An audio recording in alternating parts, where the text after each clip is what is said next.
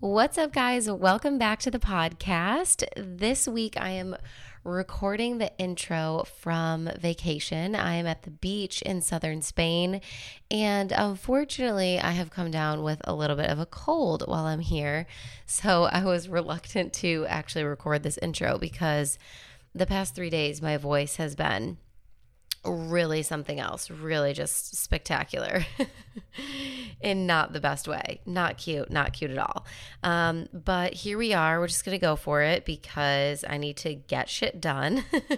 So, I was pretty bummed, honestly, about getting sick on this vacation, even though we're here for I think we're going to be here for 5 weeks total. So it's not like it really ruined the whole thing. Not even in the slightest, but I was just my first reaction was oh my gosh, I can't believe I'm literally getting sick right now while I'm on vacation. What is my luck? And then the more that I really thought about it, I was just kind of this is actually probably the best time for me to actually get sick. If I were to really think about my mantra, which my mantra for life is always, everything is always working out for me. I just love to think that, say that, believe it, repeat it, bring it in whenever I feel like things aren't working out for me and try to figure out a way of how could I view this as if things were just working out for me. So I kind of reflected on that, and that's what brought me to the idea that actually, you know what, this is probably the best time for me to be sick because if you know me, I feel anytime I get sick, I just talk about this on Instagram because I'm I need rest and I never allow myself to rest. So now my body's forcing me. And this is kind of an ongoing lesson, I guess, in my life that I'm being forced to learn is that if I don't slow down, my body will find a way to force me to. And lessons will keep showing up for you over and over and over again until you really learn them enough to change them and shift them. So let's hope that this is me learning my lesson and that I'm going to start to incorporate a little bit more of balance into my life and routine and not work myself so hard and kind of give myself rest and all the kind of things that I offer advice so freely to everybody else about, but then it's so much harder for me to take it for myself when, this is my business and my income and my life, and I absolutely love what I do. So it's not even it's not even hard for me to work. So it's easy for me to just throw myself into those unhealthy patterns of working so much. But let's hope that this lesson is the last time that I really have to learn it. No, I'm not sounding too hopeful on that, am I? But I'm excited for you guys to tune into this week's episode. You're going to love it because this conversation is full of really, really important information on female reproductive health. So we chat all about hormone imbalances, why cramping, breakouts, and breast tenderness around your period is actually not normal. And we also talk about PCOS, if you guys are familiar with that condition, how to manage it and cure it, how to know when you're ovulating, if you are ovulating, maybe after so many years of taking birth control, you're not ovulating. That's something that I didn't even really think about.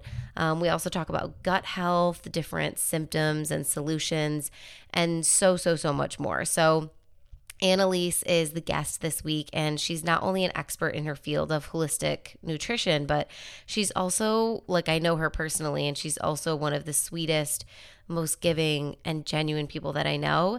So I can't wait for you guys to learn from her, and let's just get right into it. Welcome to the Make Shift Happen podcast. I'm your host, Samantha Daly, entrepreneur, life coach, and your no BS bestie, here to bring you all things mindset, manifestation, and personal development. This podcast is designed to help you expand your mind and up-level your life. So turn the volume up and roll the windows down if you're coming along for the ride. Let's go make shift happen.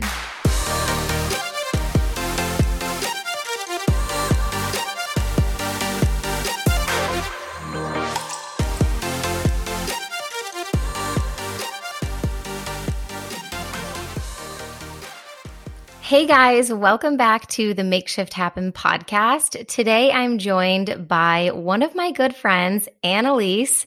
She is coming to us from Australia, and she is a holistic nutritionist who is really passionate about women's reproductive health and healing the gut. So I know she's going to have so much knowledge to give us today about how to understand our bodies more and what's normal and what's not, and all of that good stuff that we're probably wondering, or at least I know I am. So we're going to get into some topics about healing hormonal acne, gut imbalances, reversing PCOS. And these are the things that really inspired Annalise on her own journey that she worked through herself to start her own practice and really help her clients all over the world through her knowledge and expertise. So welcome to the show, Annalise. We're so excited to have you. Hey, thanks for having me. I'm so stoked to be here. Can't wait to dive in. Yeah, I know. I'm so glad that we can make this happen. So Annalise, I actually met her a couple of years ago in Mykonos, Greece, when we were on a yoga and meditation retreat. So it was kind of a sort of like divine meeting. I feel like everybody that was on that trip was just really meant to sort of connect at that time in that space. And it was such an epic week of transformation and meditation and all of those good things. And we've remained friends, both you and I, with so many of the people that were on that trip. So it was epic. It was so good. It was like the yoga and the meditation, but then like the community that was like formed in that environment was just, I didn't expect it. I don't know if you did, but I was just like, this is epic. It made everyone's experience so much better just by that community. Yeah. And that's what I always tell my clients about anything that they're looking into doing, or whatever it may be, like a course that you want to do or a retreat that you want to go on. It's like, all of the things that you're going to learn are amazing. But for me, in my experience, the most transformational piece is that connection, that community, that, group of like-minded people. Because when you get into the space of health, wellness, personal development, all the things that we're both so passionate about, a lot of times your immediate friend group or your partner or your parents, like they're not into that stuff. So you can feel kind of like, oh, I'm so excited about all these things that I'm learning, but who do I talk to about that? So being able to have that space created for us was such magic. And I know like we've kept up over the years, and it's been so beautiful to see, because both you and I since then have grown and evolved in our personal lives and our businesses so much. So it's been so cool to maintain that sort of virtual friendship since that one meeting. It's been awesome. I think we're both kind of at the precipice of like starting our own businesses and like discovering where we wanted to go. Like I'd only just started practicing earlier that year, and I think this was back in 2018. I think. So, right at the very beginning of it all happening, which is cool. Yeah, it really was. That was like the beginning of my whole journey, really, in stepping into this space where I am now.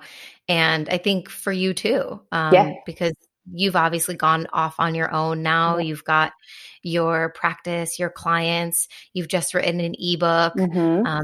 If you guys want to go and check out Annalise while we're chatting, you can find her on Instagram at annalise.madrell. Madrell? Do you pronounce it Madrell or Madrell? Madrell. Well, it's meant to be like, because I get it wrong. It's actually a really funny story. Like my dad is always correcting me. He's like, it's Madrell. Like it's two separate like words, like mad and then drell. So Madrell. But I don't mind. Whatever.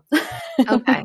I just wanted to do it properly in the Aussie accent. Kind of give it. You've nailed it.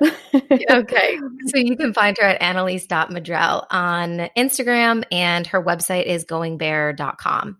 And she's got all kinds of really great healthy recipes, nutrition information, all the holistic guidance and stuff that you could want. And her ebook is actually called A Guide to Reversing PCOS and Other Hormonal Imbalances, which is what I want to really talk about, is the information that you share in this book it's so full, like it's jam-packed, you guys.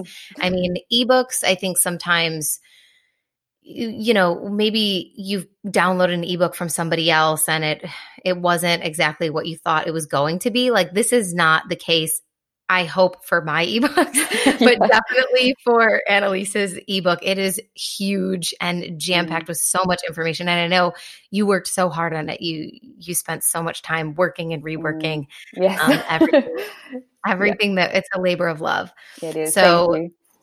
yeah. So if you guys want to go grab that is on her website. But we're going to get into some of the topics that she really teaches on and talks about in there. One of the major things, obviously, that's right in the title is PCOS. So if you've never heard of PCOS, it's polycystic ovary syndrome, and it's something that Annalise herself worked through and actually reversed, which typically, correct me if I'm wrong, if you go to perhaps some sort of like Western medicine doctor, they might tell you that it's non-reversible. It's something, it's chronic. It's something that you have to just deal with and kind of manage your symptoms however you can, which in the holistic realm we know is not the case, right? Not because the case.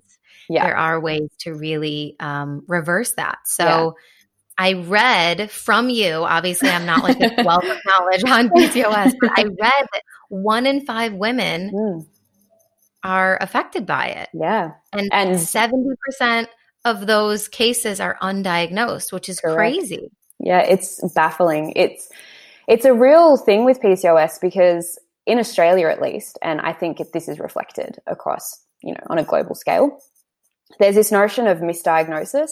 So missing people, having them slip through the cracks, and like this notion of underdiagnosing those individuals. And then there's this fear of overdiagnosing people and maybe perhaps getting it wrong. And PCOS is one of those things where there are so many signs that point to it, and it can be so unclear for some individuals that, they might get missed. And so there's this huge percentage of people that aren't even sure of what's going on and don't have any clear answers or guidance. And that's why in the title as well, I added that little tidbit of and other hormonal imbalances, because you might not get that clinical diagnosis of PCOS, but all PCOS is imbalanced hormones, and that's really what needs to be addressed and looked at. So it's really looking at the broader perspective on that. Yeah, so hormonal imbalances are really quite common, especially in women.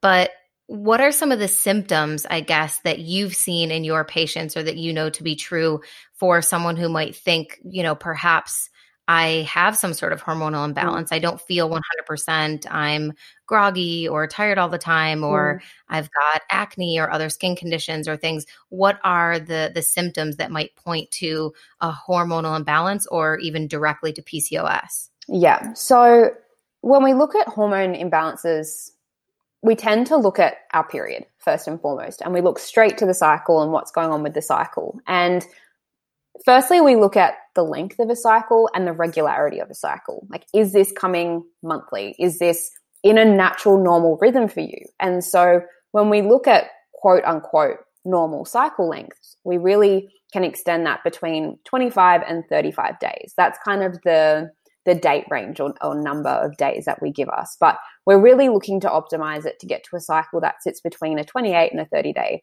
regular cycle. So that can be the first and the biggest telltale sign if there's hormone imbalance, if we're seeing 40, 50, 60-day cycles or even 20-day cycles. Or non-existent cycles. Yep, or just no cycle at all, which is a pretty big red flag if that's the case for some women. And then we look outside of that, because sometimes we can have regular cycles, but we get really severe PMS, like really bad cramping, bloating, fluid retention, breast tenderness. We get cyclical acne, so perhaps that's coming up during ovulation phase of the cycle or right before your period's due, or perhaps you have chronic cystic acne like I did. When we look at PCOS in particular, there are some standout features that make it quite unique. And one of those is hirsutism, which is excess hair growth. So predominantly on the face, on arms, lower back, abdomen. And that's usually caused by a spike in testosterone, which is a unique feature to PCOS. That is one of the more defining features, along with the polycystic ovaries. So having many cysts or a better term is actually just many follicles active on the ovaries. That's another defining feature. And then, of course, you know, these are all things that we can see and feel within the body. We can go deeper and look at blood work to see what are our hormones doing, and then that can be another indicator as well. Yeah. So I think one thing that I was really interested in learning about inside of your ebook was all of the different phases of the female cycle, the menstrual cycle, because I had no idea, you know. I think we're only ever taught like, oh, you get your period and it's, you know, between 4 to 7 days, whatever, that's the normal thing. But all the rest of the stuff, it's like, well, when am I ovulating? I don't know what that looks like or feels like. I guess it's just happening. I mean, we hope that it's happening. So I really loved learning about those 4 different phases, because you can really start to see what the full cycle looks like. Because I think I always thought cycle referred to the days where you're bleeding, right? Like that's my cycle, but like the cycle is the whole process. Yeah. So could you explain to everybody what those 4 phases of the menstrual cycle are, and, you know, kind of what they look like and why it's important to understand what's happening in our bodies? Yeah, for sure. I think you've really acknowledged something that's super prevalent, that the language around the female reproductive hormonal menstrual system is just so ambiguous, and one word means one thing for one concept, like cycle meaning bleed cycle, but it also means cycle as in the entire 30 day process that's happening. So it's kind of frustrating as women that we don't have any clarity on what all this stuff actually means. So I guess to break it down really simply, there are 2 key phases that we see. And so we have the follicular phase of our cycle, and that's traditionally when we look at a 28-day cycle, that's days 1 to 14. And then we have the second phase, which is our luteal phase, which is, 14 to 28 or 15 to 28. Now, I take it that step further, and most other, holistic healthcare practitioners do, and we talk about the 4 phases. So within the follicular phase, the first 1 to 7 days is the bleed cycle. And so that's when we're having our period. That's when we're bleeding. The next phase that we see overlaps both the follicular phase and the luteal, and that's our ovulation window. And so depending on your cycle, that can be anywhere from 4 to 7 days, and usually starts at around day 13, 12, and lasts until about day 17 or 18. With that midpoint of ovulation ideally being around that day 14, 15 mark. And then, we go into the luteal phase, and then we start again, and then we have a new cycle. And so there's so many unique things that are happening between our bleed phase, our follicular phase, our ovulation phase, and that luteal phase. And as women, we're really designed to live in this infradian rhythm where our hormones will change every single day depending on where we're at in a cycle. And this is, in contrast to how men experience hormonal changes, which is very much in that circadian rhythm, that every single day. So they can be far more consistent on a day-to-day basis, whereas our needs for energy, how we exercise, how we go about our day is hugely influenced by these 4 areas or 4 phases.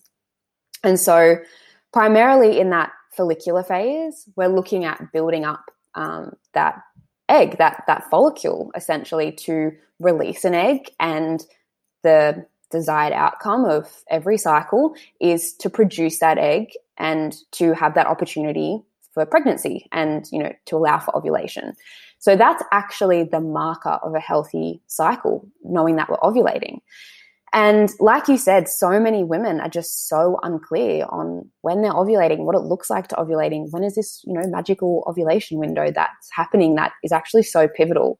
And so, of course, you can do, like, if you are looking to conceive, practicing conscious conception or anything like that, you can use tests that help you identify.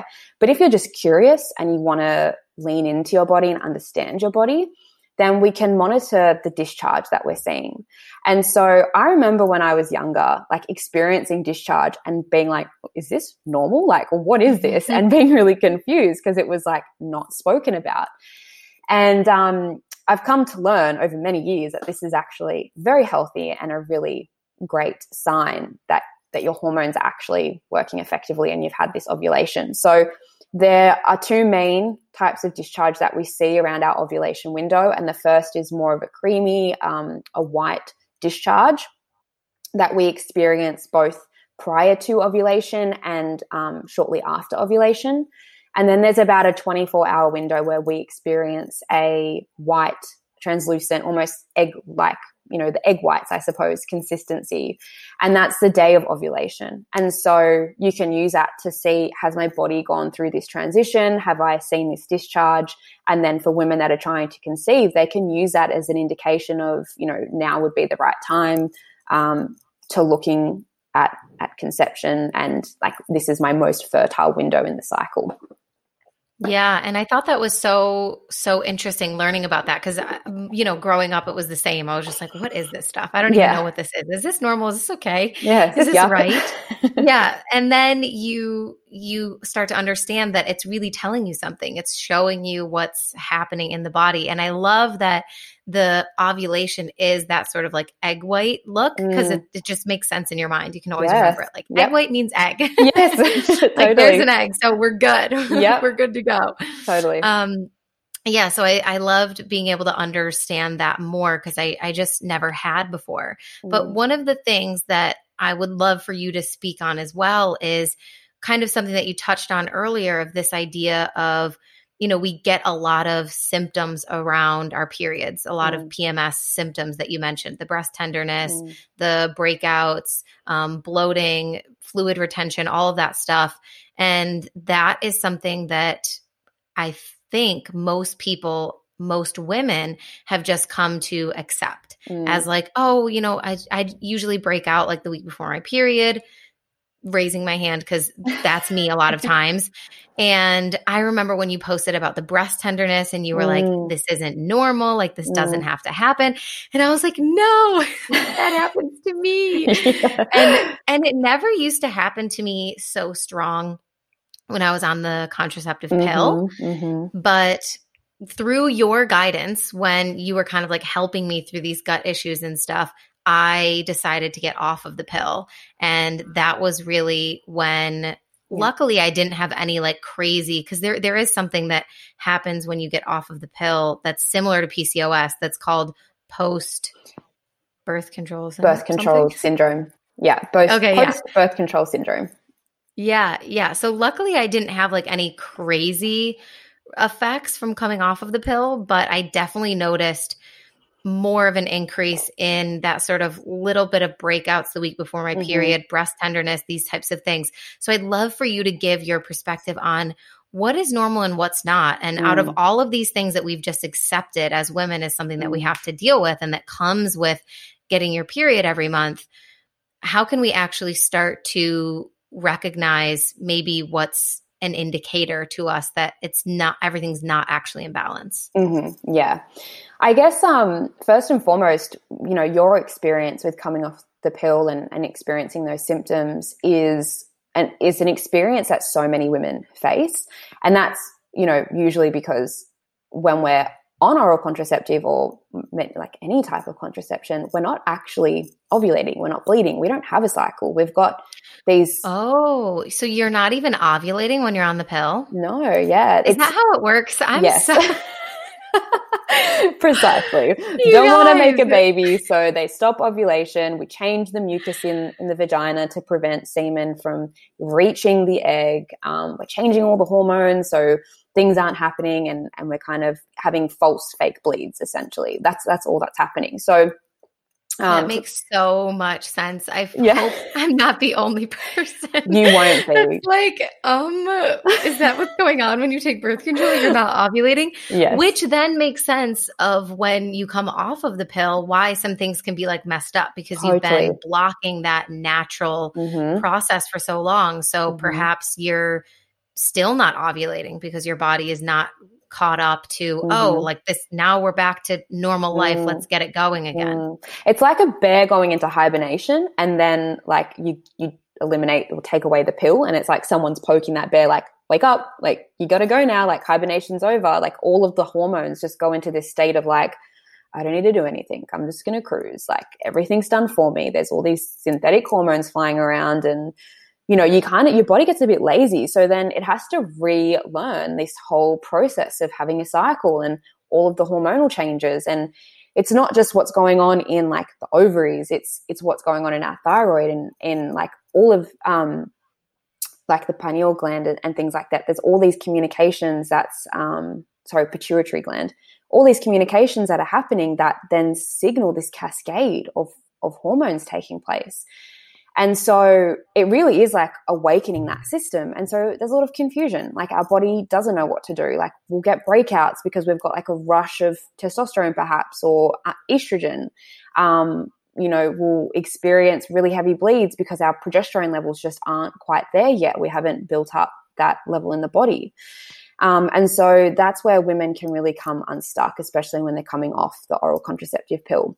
But to come back to your question in terms of PMS and like what's quote unquote normal, I think the way that I try and communicate to people is that a lot of these things are common, but just because it's experienced by a number of different women doesn't make any of them normal, and it doesn't mean that you can't change them or reduce the severity of it or eliminate them entirely. So the most common things that we see with hormone imbalance is cramping, fluid retention or bloating, and breast tenderness, and then those breakouts that you mentioned about as well. So I guess part of my work with women is educating on like there is another way. Like, I remember I randomly out of the blue started experiencing breast tenderness late last year, and it really caught me off guard because I was like, hang on, I've never experienced this before. I've worked so hard to like get my hormones in check. Like, I've got a regular cycle, I'm ovulating. Like, why all of a sudden am I experiencing this? And I remember telling my mum, and she was like, oh, I had them, must have passed it on. Sorry, like, good luck. You'll have that for the rest of your life. Deal with it. Yeah. And I was like, oh, welcome no. to the club. Yeah. And I rejected that immediately. I was like, thanks, but no thanks. Give me 3 months and I'll report back. And within 3 or 4 cycles, I managed to like get it to a point where maybe 1 or 2 days before it was happening.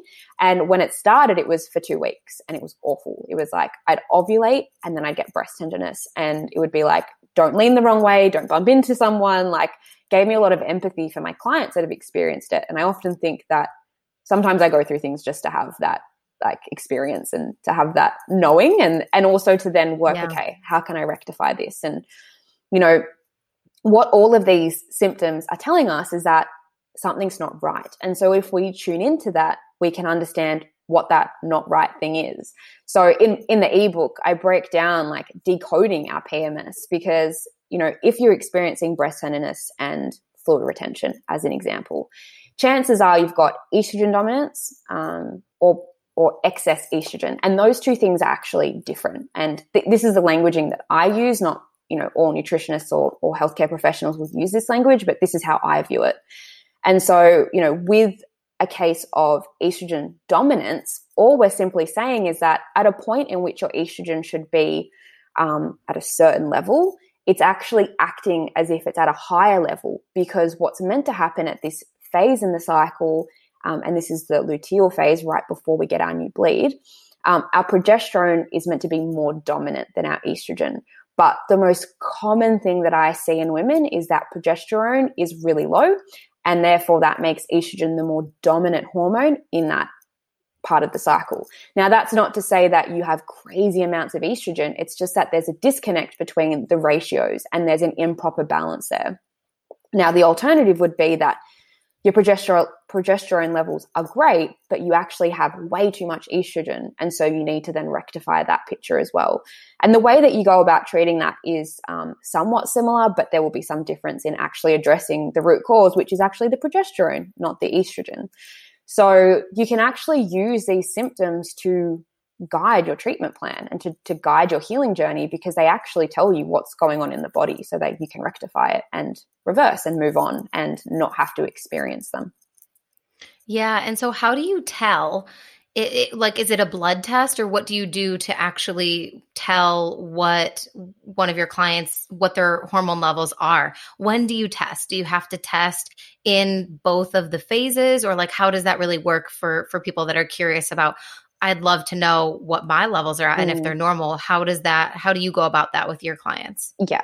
So first and foremost, I go off symptoms, because I think the body, I remember hearing this quote. It's like the symptoms are like a symphony, and like you're here to like listen to that, like eavesdrop on that, like tune into that. Like they're singing out all of these notes of like what's going on. So the first place I always start is with looking at, okay, what do the symptoms mean? And then I will go and kind of back that up with a blood test. And so depending on which phase of the cycle I'm looking at correcting, or we think there's a disconnect in the hormone balance, I'll then go, okay, if, for example, we think that there's estrogen dominance or an excess estrogen in that second phase, in the luteal phase, I'll test on day 21, and I'll test progesterone and estrogen to see what they're doing, to see if they're in healthy ranges.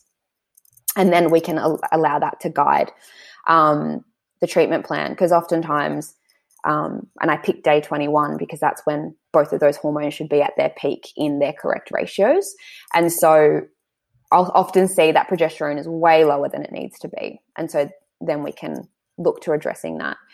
But I also, it's funny that you asked this question, because I'm also doing a 28-day hormone test at the moment on myself as a little bit of a trial for myself and for clients, because the way that we test, it's going to tell us different information. So a blood test is telling us what's in the blood, but bound by a carrier.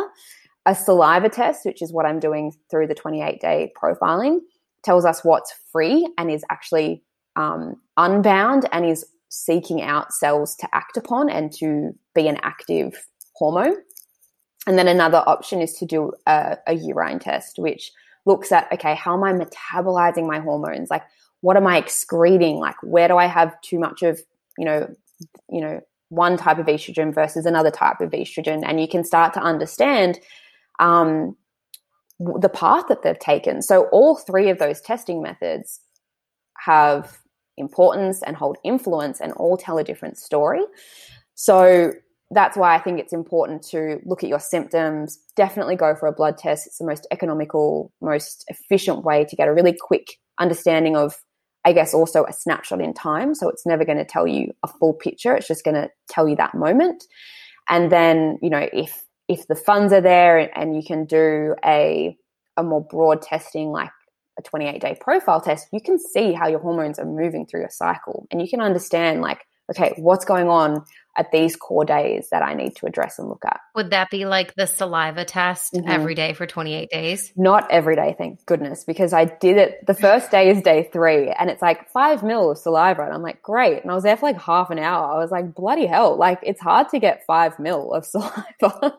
Yeah. You'd be surprised. So it's like day 3, day 5. And then it gets a bit random, looking at particular days in ovulation as well. But another thing worth mentioning is, for women that aren't aware of this as well, you can actually track ovulation and progesterone levels through temperature checking.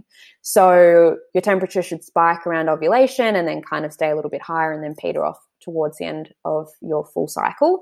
And so that's a really another like super easy and affordable way that you can just further tune into your body. Because I think if I could advocate for anything, it would be for people to really understand themselves and listen to their body and respond to things. And just create that relationship of knowing from what a symptom means and how that's showing up in the body as well. Yeah, it's so true. Our bodies are always talking to us. They're always telling us what's wrong. The body is so intelligent. And when something is off, there's going to be symptoms or signs of things that hurt or don't feel right. And a lot of times we're just unfortunately told that, like, oh, that's just, part of it. That's even with things, like gut health, which is something that I know you're also really passionate about. And when I was really struggling with gut health, I was like, I gotta message Annalise, because like this is just too much for me. I can't handle this. So I was like, I need to know what the heck is going on. Yeah. Because yeah, it's like we'll experience this bloating after eating or whatever. And we just assume that like, oh, that's normal, or I ate too much, or like Mm-hmm. dairy doesn't sit that well with me, but like, oh, well, Whatever. that's me.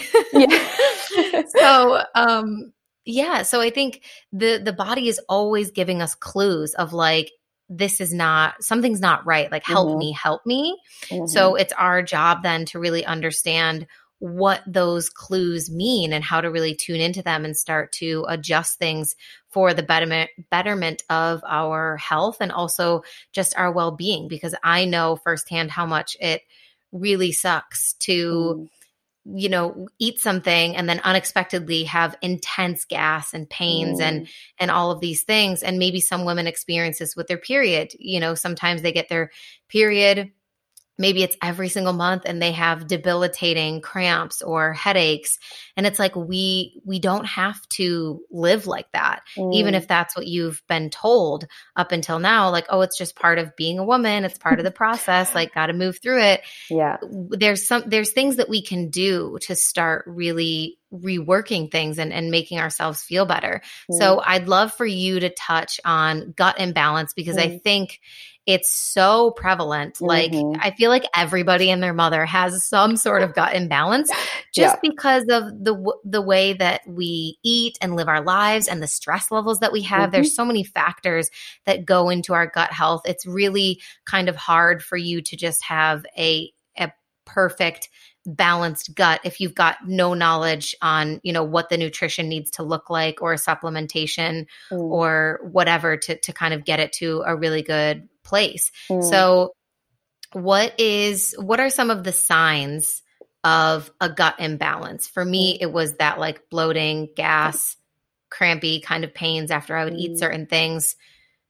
Is there anything else that might come up? Maybe skin issues, conditions? Totally. It's funny because I think when people look at their body, they're like, oh, you've got like your hormones and your reproductive system, and that's over there. And then you've got your gut, and that's over there. And then you've got your lungs, and that's over there. And everything. And your skin, and that's separate. Yeah. And everyone segments everything. And it's like, well, no, like everything is interconnected. Like everything is feeding into one another. And so, skin breakouts are huge. Rashes like psoriasis or eczema, that's another big one that can be a huge indicator of gut stuff that's going on. It can even feed back into our hormones, and like, getting a bit technical, but there's an enzyme that's present in our gut that if it's like really high because of intestinal dysbiosis, that imbalance of good or bad bacteria, and perhaps there's a pathogen like a parasite, or there's a yeast overgrowth, this enzyme can kind of become overactive and super abundant. And what it actually does is it influences our liver detoxification. And all of our hormones have to go through this liver detoxification process to be eliminated when we no longer need them. Or it's kind of just our body's natural processing of like, you're not being utilized, great, you get excreted. And so if there's too much of this enzyme, it's pushing hormones back out into the bloodstream and saying, out you go, like you're not being excreted today. And so that can then cause hormone imbalances or issues with hormones. It can be all the things that you've said: gas, bloating, cramping pain, diarrhea or constipation. For some people, it can be on quite the severe end of the spectrum, where I've had clients that haven't had bowel movements for up to a week at a time, and others that are just like constantly running to the bathroom and constantly irritated by every single thing that they put in their mouth. And so they're the prominent things that we see from a gut perspective. And then, yes, it trickles out into, I've had clients who have had heartburn and reflux as a consequence of stuff that's going on in the gut, brain fog, autoimmune conditions, chronic fatigue syndrome. Like, it's endless. I believe that every disease state or health concern really stems from a gut perspective. And if you're not looking at the gut, you're doing yourself a huge disservice of really nailing down the root cause of what's going on.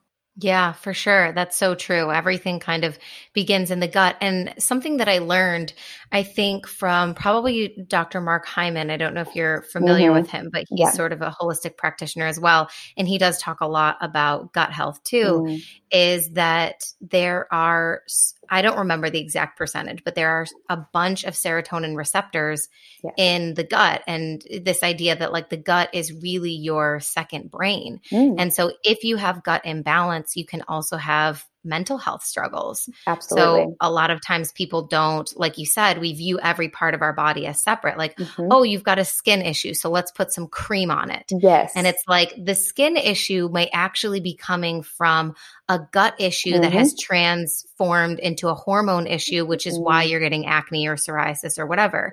So I love that concept of the gut being the second brain, and that it really is so important that we have a healthy gut and that we know what to do to really bring it into balance. So what are your sort of top recommendations for doing like a revamp on your gut health? If someone listening has any of these symptoms that we've mentioned so far, that may be an indicator of some sort of gut dysbiosis, you know, minimal or extreme, what are some of the things that we can start doing? I know obviously you're a nutritionist, so nutrition is going to be huge. So I'd love to hear about some of the foods and things that we should be looking out for and stuff like that. And maybe even supplementation and other things that we can start doing to really help our gut. Yeah. I guess it's funny because I did a stool test to understand what was going on in my gut, and it's something I do a lot with clients as well. And I just want to mention this because before I did my stool test, I was like, I'll probably come back with nothing. Like I thought I was like A-okay. I was like, I'm relatively asymptomatic. Like I don't really have any issues. Should be fine. And then I came back with like 2 pathogenic bacteria and a parasite, and I was shook. I was like, oh my God, what the heck is going on? And it made me realize that sometimes I'll talk to clients and they'll say, oh, I don't really experience any bloating, or I don't really experience this, or I don't experience that. And I'm like, okay, but that doesn't mean that something's not wrong, or there's not something worth investigating. Because if you have really struggled to lose weight all the time, or like you touched on, like you struggle with anxiety or depression or, you know, immunity issues, like that could be your sign. So I guess the first thing I would suggest in terms of actually rectifying or understanding if something's going on is coming back to that notion of tuning in. And so an exercise that I get all my clients to do, whether that's in my membership, one-on-one, or in the ebook, is to do a food and symptom diary review. And oftentimes we're told to document what we eat and to track what we eat. And I'm like, that's great, but it's also useless unless we know how the food is making us feel. And I'm talking about, do you feel energized? Do you feel really lethargic after a meal?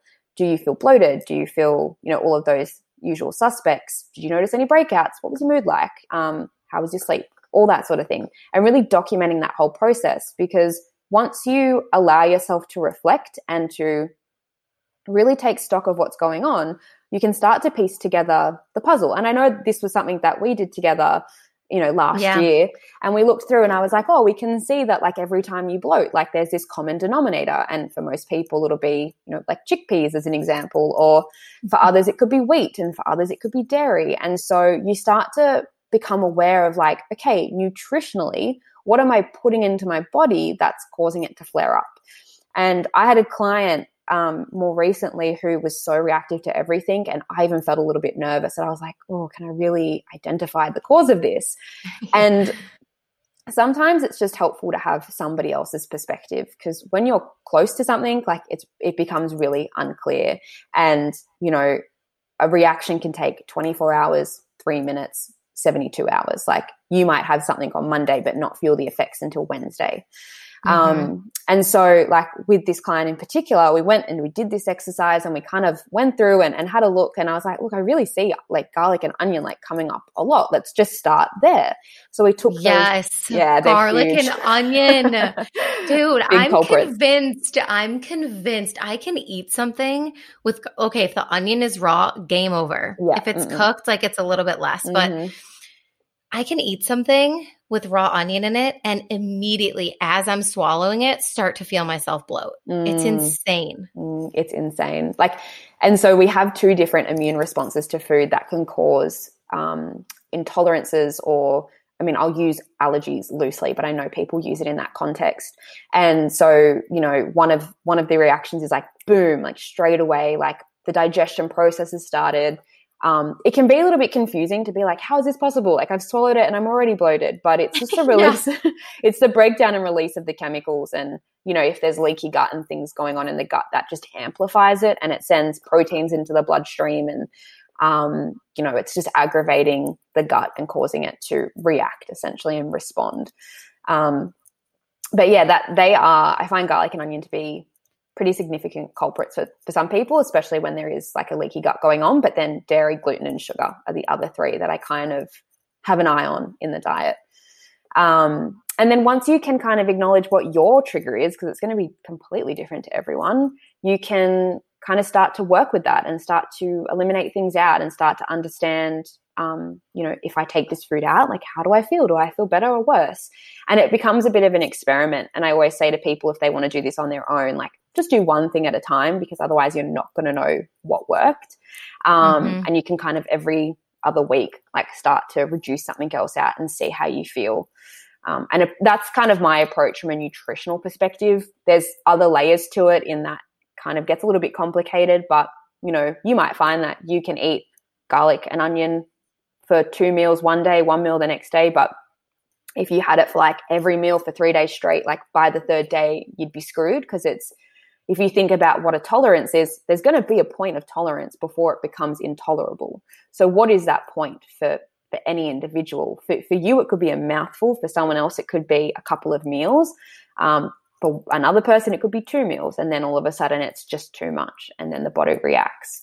So that's the nutrition side of things. From a more supplemental perspective, once you kind of understand that, it is definitely useful to get a stool test, because in the ones that I use in Australia, at least, they provide an insight into the supplements that are most effective. But even if you want to take a supplement into the food scene, you know, looking at things like garlic, if you're not triggered by that, that helps to clear out bacteria and pathogens. Oregano, especially oregano oil, but being careful with how you dose with that.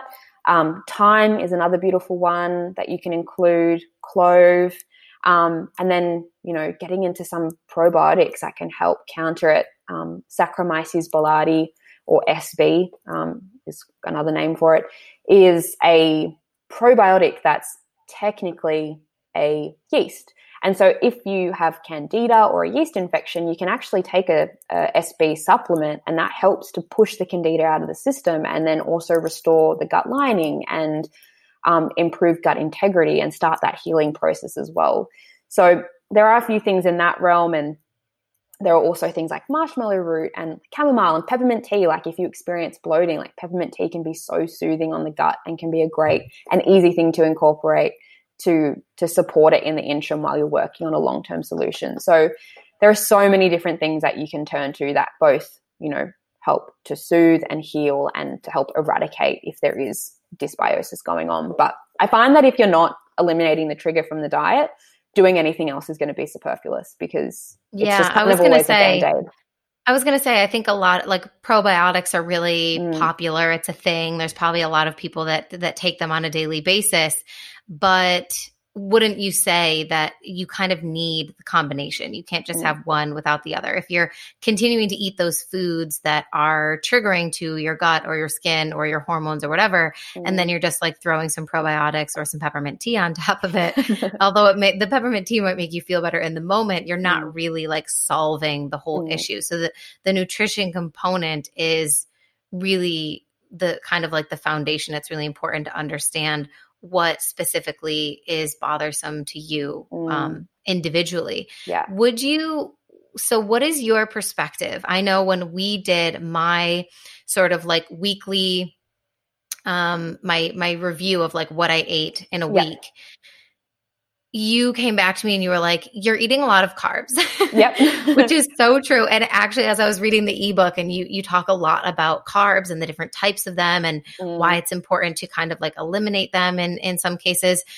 So like, because I think I've struggled a lot with like if I tell myself that I absolutely can't have anything at all, I'm gonna like lose my mind. Like if I say I can't have sweets, then I will go a couple of days without having sweets, and then I will eat an entire thing of ice cream like in one sitting. So for anybody else that's kind of been sort of in that cycle of restrict, binge, whatever it may look like, how can we start to get a little bit more careful with these elements in our diet that are oftentimes such a trigger, like carbohydrates, dairy, the main sugars, the main triggers perhaps that normally tend to show up for people. How can we start to like manage those, but without having this mindset of I can never have those? Yeah, no, I love that. It's something that I'm very mindful of when I'm working with people, because I think we can almost go into that restrictive territory, and I don't want that for anyone. I don't want that for myself.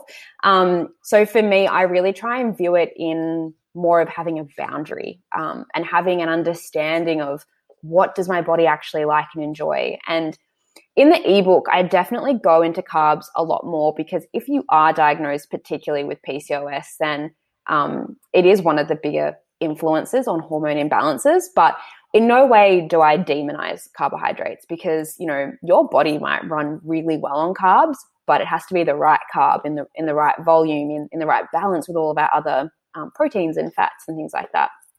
So I think my first bit of advice there would be, don't tell yourself that you can't have anything, because I mean, we both know from personal experience that never works. And it's like, if someone says, don't think about a purple elephant, the first thing you do is think about a purple elephant. Exactly. So the same thing happens when you say, don't eat chocolate or don't eat bread. All of a sudden you're like, but it's all I want to eat. Bread. bread. So my mindset is more like, well, how do I feel with that? And how can I have healthy boundaries? Like, can it be just like a weekend thing where I get to cook up a warm breakfast with like eggs and bacon and toast and like really like lash out? And that's like, just, I know that that's not going to upset my gut and I'm going to feel really good. Or, hey, well, I just have gluten-free bread in the freezer, just, you know, so that it's there if I ever do want it, but I'm not telling myself to never eat it again. Like for me, like coming from personal experience, especially during ISO, like my partner and I would get a little bit carried away with having like a little bit of chocolate every night. And it started being like a couple of squares and then a couple more squares. And then like before I knew it, we were having like a block of 70% Lindt dark chocolate together. And he kind of called it out. He was like, okay, I think this is getting away from us. Like it is a nice treat that we look forward to, but can we put some parameters on this? And I was like, great idea. Let's make it a weekend thing. Like on a Friday and a Saturday, like we can get a block and like share it over those 2 nights. And I really thought after like being in a bit of a routine of it that I would struggle to like not have chocolate every night after dinner. But I found like when it wasn't here and I knew that it was coming and I'm like, I had something to look forward to, my mindset kind of shifted and I was like, no, it's okay. Like I don't even feel like it. I could see how much of a habit that was. And I was in a routine of it that once I just said, oh, well, actually, I'm just going to have that on Friday. Like it's kind of a joke now. I'm like, oh, chocolate night. Like, yay. And it becomes this thing. So, I guess that's kind of like the boundaries perspective on it. But also it's about finding substitutes as well. So, you know, for some people that thrive on carbohydrates that might be doing a gut cleanse or need to look at their hormones, my strategy isn't like, well, too bad, like you can't have any. I would kind of work with them and say, well, how can we, instead of having 2 pieces of toast at breakfast and like another sandwich at lunch and then like rice at dinner, like how can we vary this? Like how can we have maybe some sweet potato or some pumpkin or some beans, like foods that are actually going to give nutrients while still yielding a healthy carbohydrate content as well. So just kind of expanding the horizons a little bit in terms of the options. And I know sometimes it can be challenging and we get into those lulls with foods, but it's just kind of sparking a bit more creativity and looking at other options with a higher nutrient profile. I hope that answers the question. Yeah, no, it does. Definitely. I think just after reading your ebook, I've been so much more diligent about thinking about, like, you know, all 3 of my meals this day and the day before have had carbs in them. So how can I, not that I am afraid of carbs because I'm not, I definitely went through that phase of cutting out carbs completely. I was like, no carbs, no sugar. I did that when I was in my worst sort of body image phase of really trying to lose weight. And nothing really happened from doing that. Like I didn't lose the weight and look hot and get the sort of like outcome that I was expecting. So that was really the teacher moment for me of like, it's not about any one sort of element of the food pyramid. It's just about creating more balance, like you said. So I do tend to lean more towards carb heavy meals. I do, whether it's because sweet potatoes, I absolutely love. So I'll put sweet potatoes in a salad or in like a pasta bowl or with rice or on the side of salmon or chicken or whatever. Like, so I've just been looking at, okay, instead of having carbs in all 3 of my meals throughout the day, how can I really like choose where I want to optimize it and then just get creative with the other meals and have less of a carb element to them. So that's something that I have definitely been working on because I am a person that tends to eat like carb heavy. And some people do. Like it's in our constitution. And I think if you're someone like me and like just looking at you, you kind of, I don't know, have you ever done like an Ayurvedic quiz to find out your Ayurvedic constitution? So it's funny that you say that because I actually just interviewed an Ayurvedic practitioner. Amazing. So she'll be on the podcast and I do know my dosha. Are you Pitta? I am. Yeah. So you can tell. And so you probably do thrive more. You need more carbohydrates. You have that burn, like that energy to go through it. Whereas I'm very kapha, like so kapha, like so kapha. And so I have a tendency to hold weight. I have a tendency to have a slower digestive system. There's not that fire behind it. And, I look at this from a human design perspective as well. And, I'm a projector and in that as well, that can influence how I digest food and my energy and my requirements around food. And I think when we look at exclusion around foods, it has to be intentional. A lot of people, talk about weight loss, and I don't love talking about weight loss because I like to think of that as like a healthy byproduct for getting in alignment with your body. I don't think it should ever be a goal. And I don't think we should make changes for that as an end result. Well, in my experience too, anytime that I've set the goal of weight loss, it's never come through. Yeah. I've never actually lost the weight when I've set the intention and made the diet restrictions and done more activity or workouts.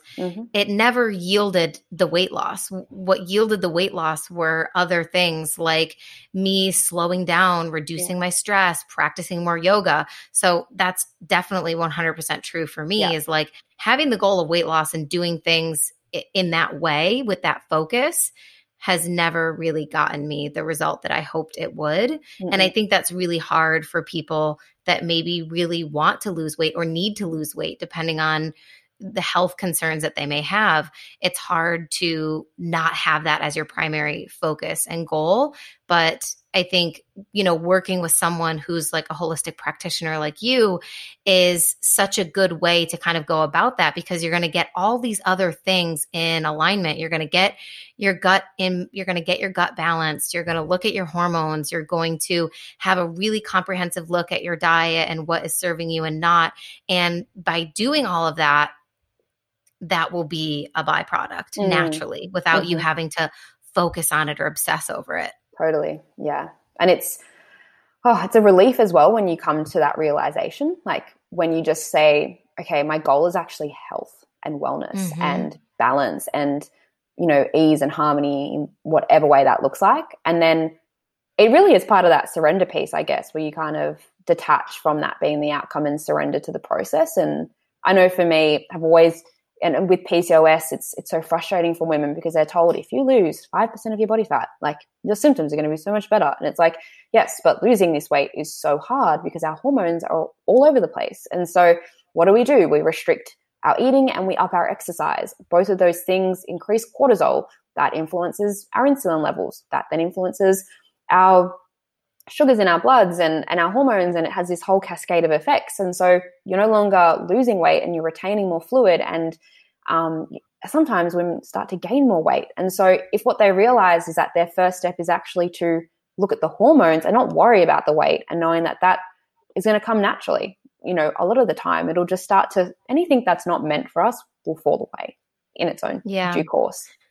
Yeah. And if you're listening to this and that is kind of striking a chord with you, I know it's so hard to really buy into that if you haven't experienced it yourself. It's so hard for us to sort of shift that belief and move away from that obsessive sort of focus of losing weight or changing the way that we look. But I think even if we look at it from a mindset or manifestation perspective, it's like anytime that you obsess over the thing or obsessing over the idea that you don't have it, or that when is it going to come? When is it going to happen? I don't like the way I look, this, that, and the other thing. You're coming from a place of lack. You're coming from a really negative space. And all that does is create more stress in the body, creates more guilt, and all of these things that really influence your ability, or your body's ability rather, to relax and just follow the natural processes. So totally. I love that you've brought that up. And we didn't even get a chance to talk about human design, but because I know that's a whole other thing that we could like go into. But if you guys have never heard of human design, it's a type of personality test, but it's kind of like linked a little bit with astrology in the sense that it's based on the time and place and everything of your birth. If you were to look at a natal chart, it's like a master system. So it's got like the chakra system, astrology, the I Ching, the tree of life, Kabbalah. Like it's like so many things. But yeah, you input your birth data, birth time, date, and location, and it generates your chart. And then, I mean, there's so much juiciness in that. Have you have you looked at your chart? Yeah, so I'm a manifesting generator. Yeah, I thought so. I was going to have you guess. I didn't want to put you on the spot. Yeah.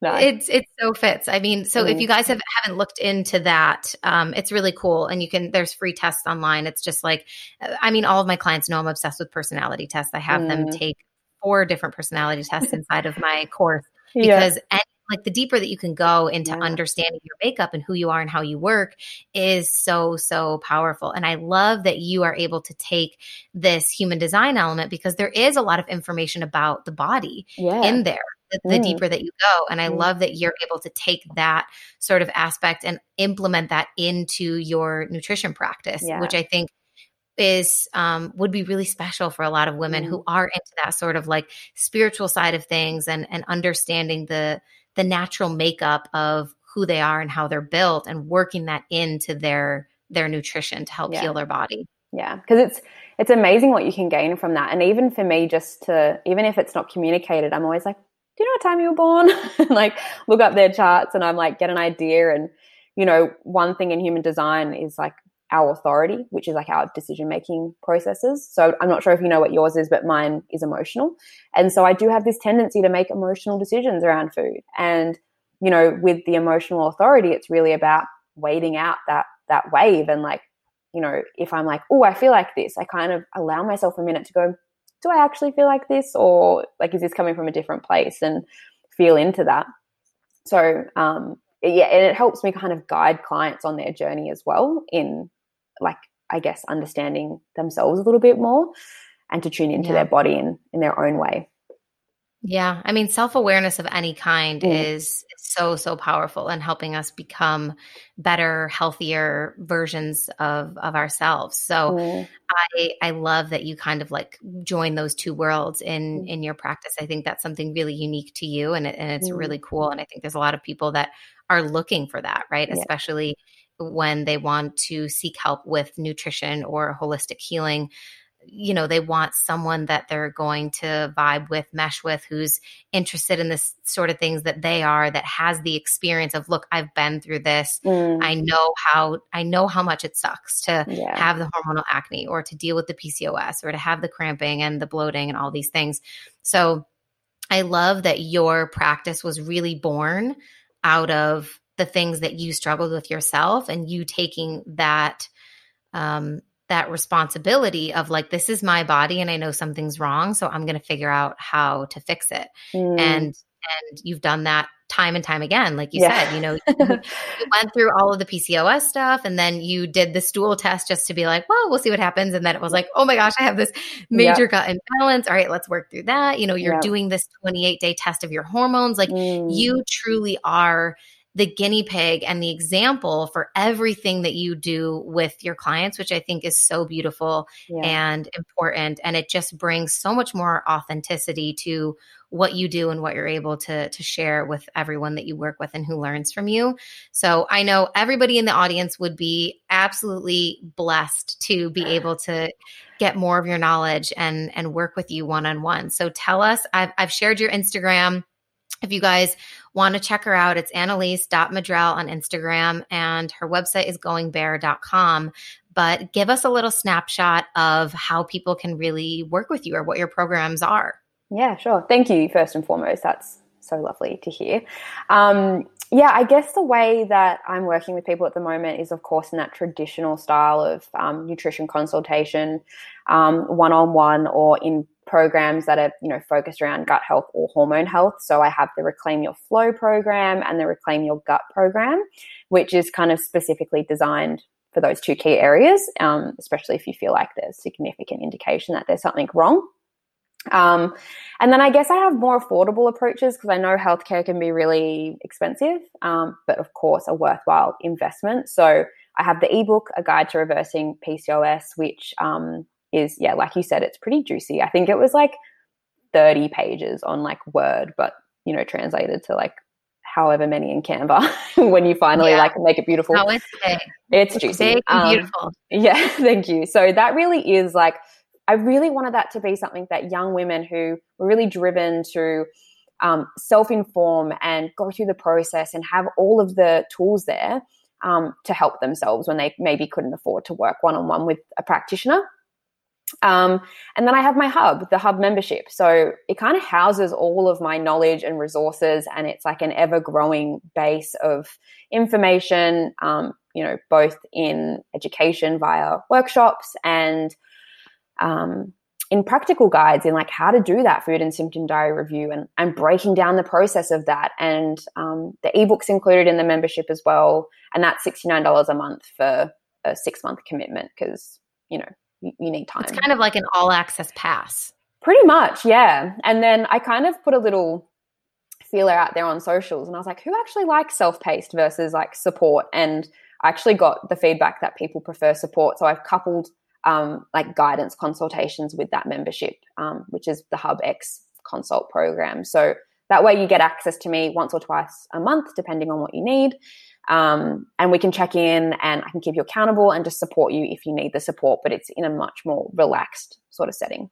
So that's kind of the main ways. Yeah. I love that. That's so good. And I find too, my clients definitely, they really love the one-on-one aspect. It's so nice to have that connection. So I love that you've kind of combine that with that sort of all access pass of the hub. Yeah. And then you also get access to Annalise and be able to, share all the things that you're learning and what the indicators that you're coming up with or that you think might be triggers for you and get that expert advice from her in there as well. So if you guys have experienced any of the symptoms or things that we've talked about today, Annalise is your girl. She will take really good care of you. She is absolutely the sweetest and so kind and so genuine. And her business is 100% heart-centered. So she's someone that I definitely trust. And if you guys need anything at all or a consult of any kind, feel free. Don't be afraid. Reach out to her. She's super easy. What's the best way for people to get in contact with you? Through Instagram, email? Yeah, maybe just, slide into the old DMs, say hello. Slide into the DMs. Yeah, whatever you guys feel most comfortable with. I feel like everyone's on the Instagram having the conversations there, so that works. Yeah. Okay, so now slide into her DMs. Well, thank you so much, Annalise, for coming on the show. It has been such a pleasure. You've shared so much knowledge with not only me and helped me in so many ways in my personal life, but with everybody today listening. I know that the listeners have taken away some really important understandings about their body and how to listen to those cues. So thank you so much for being here. Thank you so much for having me. Thank you guys so much for tuning in. If you're excited for more great episodes coming out soon, be sure to subscribe to the podcast so you get notified when new episodes drop. And while you're there, leave a 5-star rating and review as it really supports the show. And as always, take a screenshot of you listening to the podcast, an episode that you really loved, and share it to your Instagram stories because it helps me reach more hearts and more headphones. Thank you guys so much, and we'll catch you next week.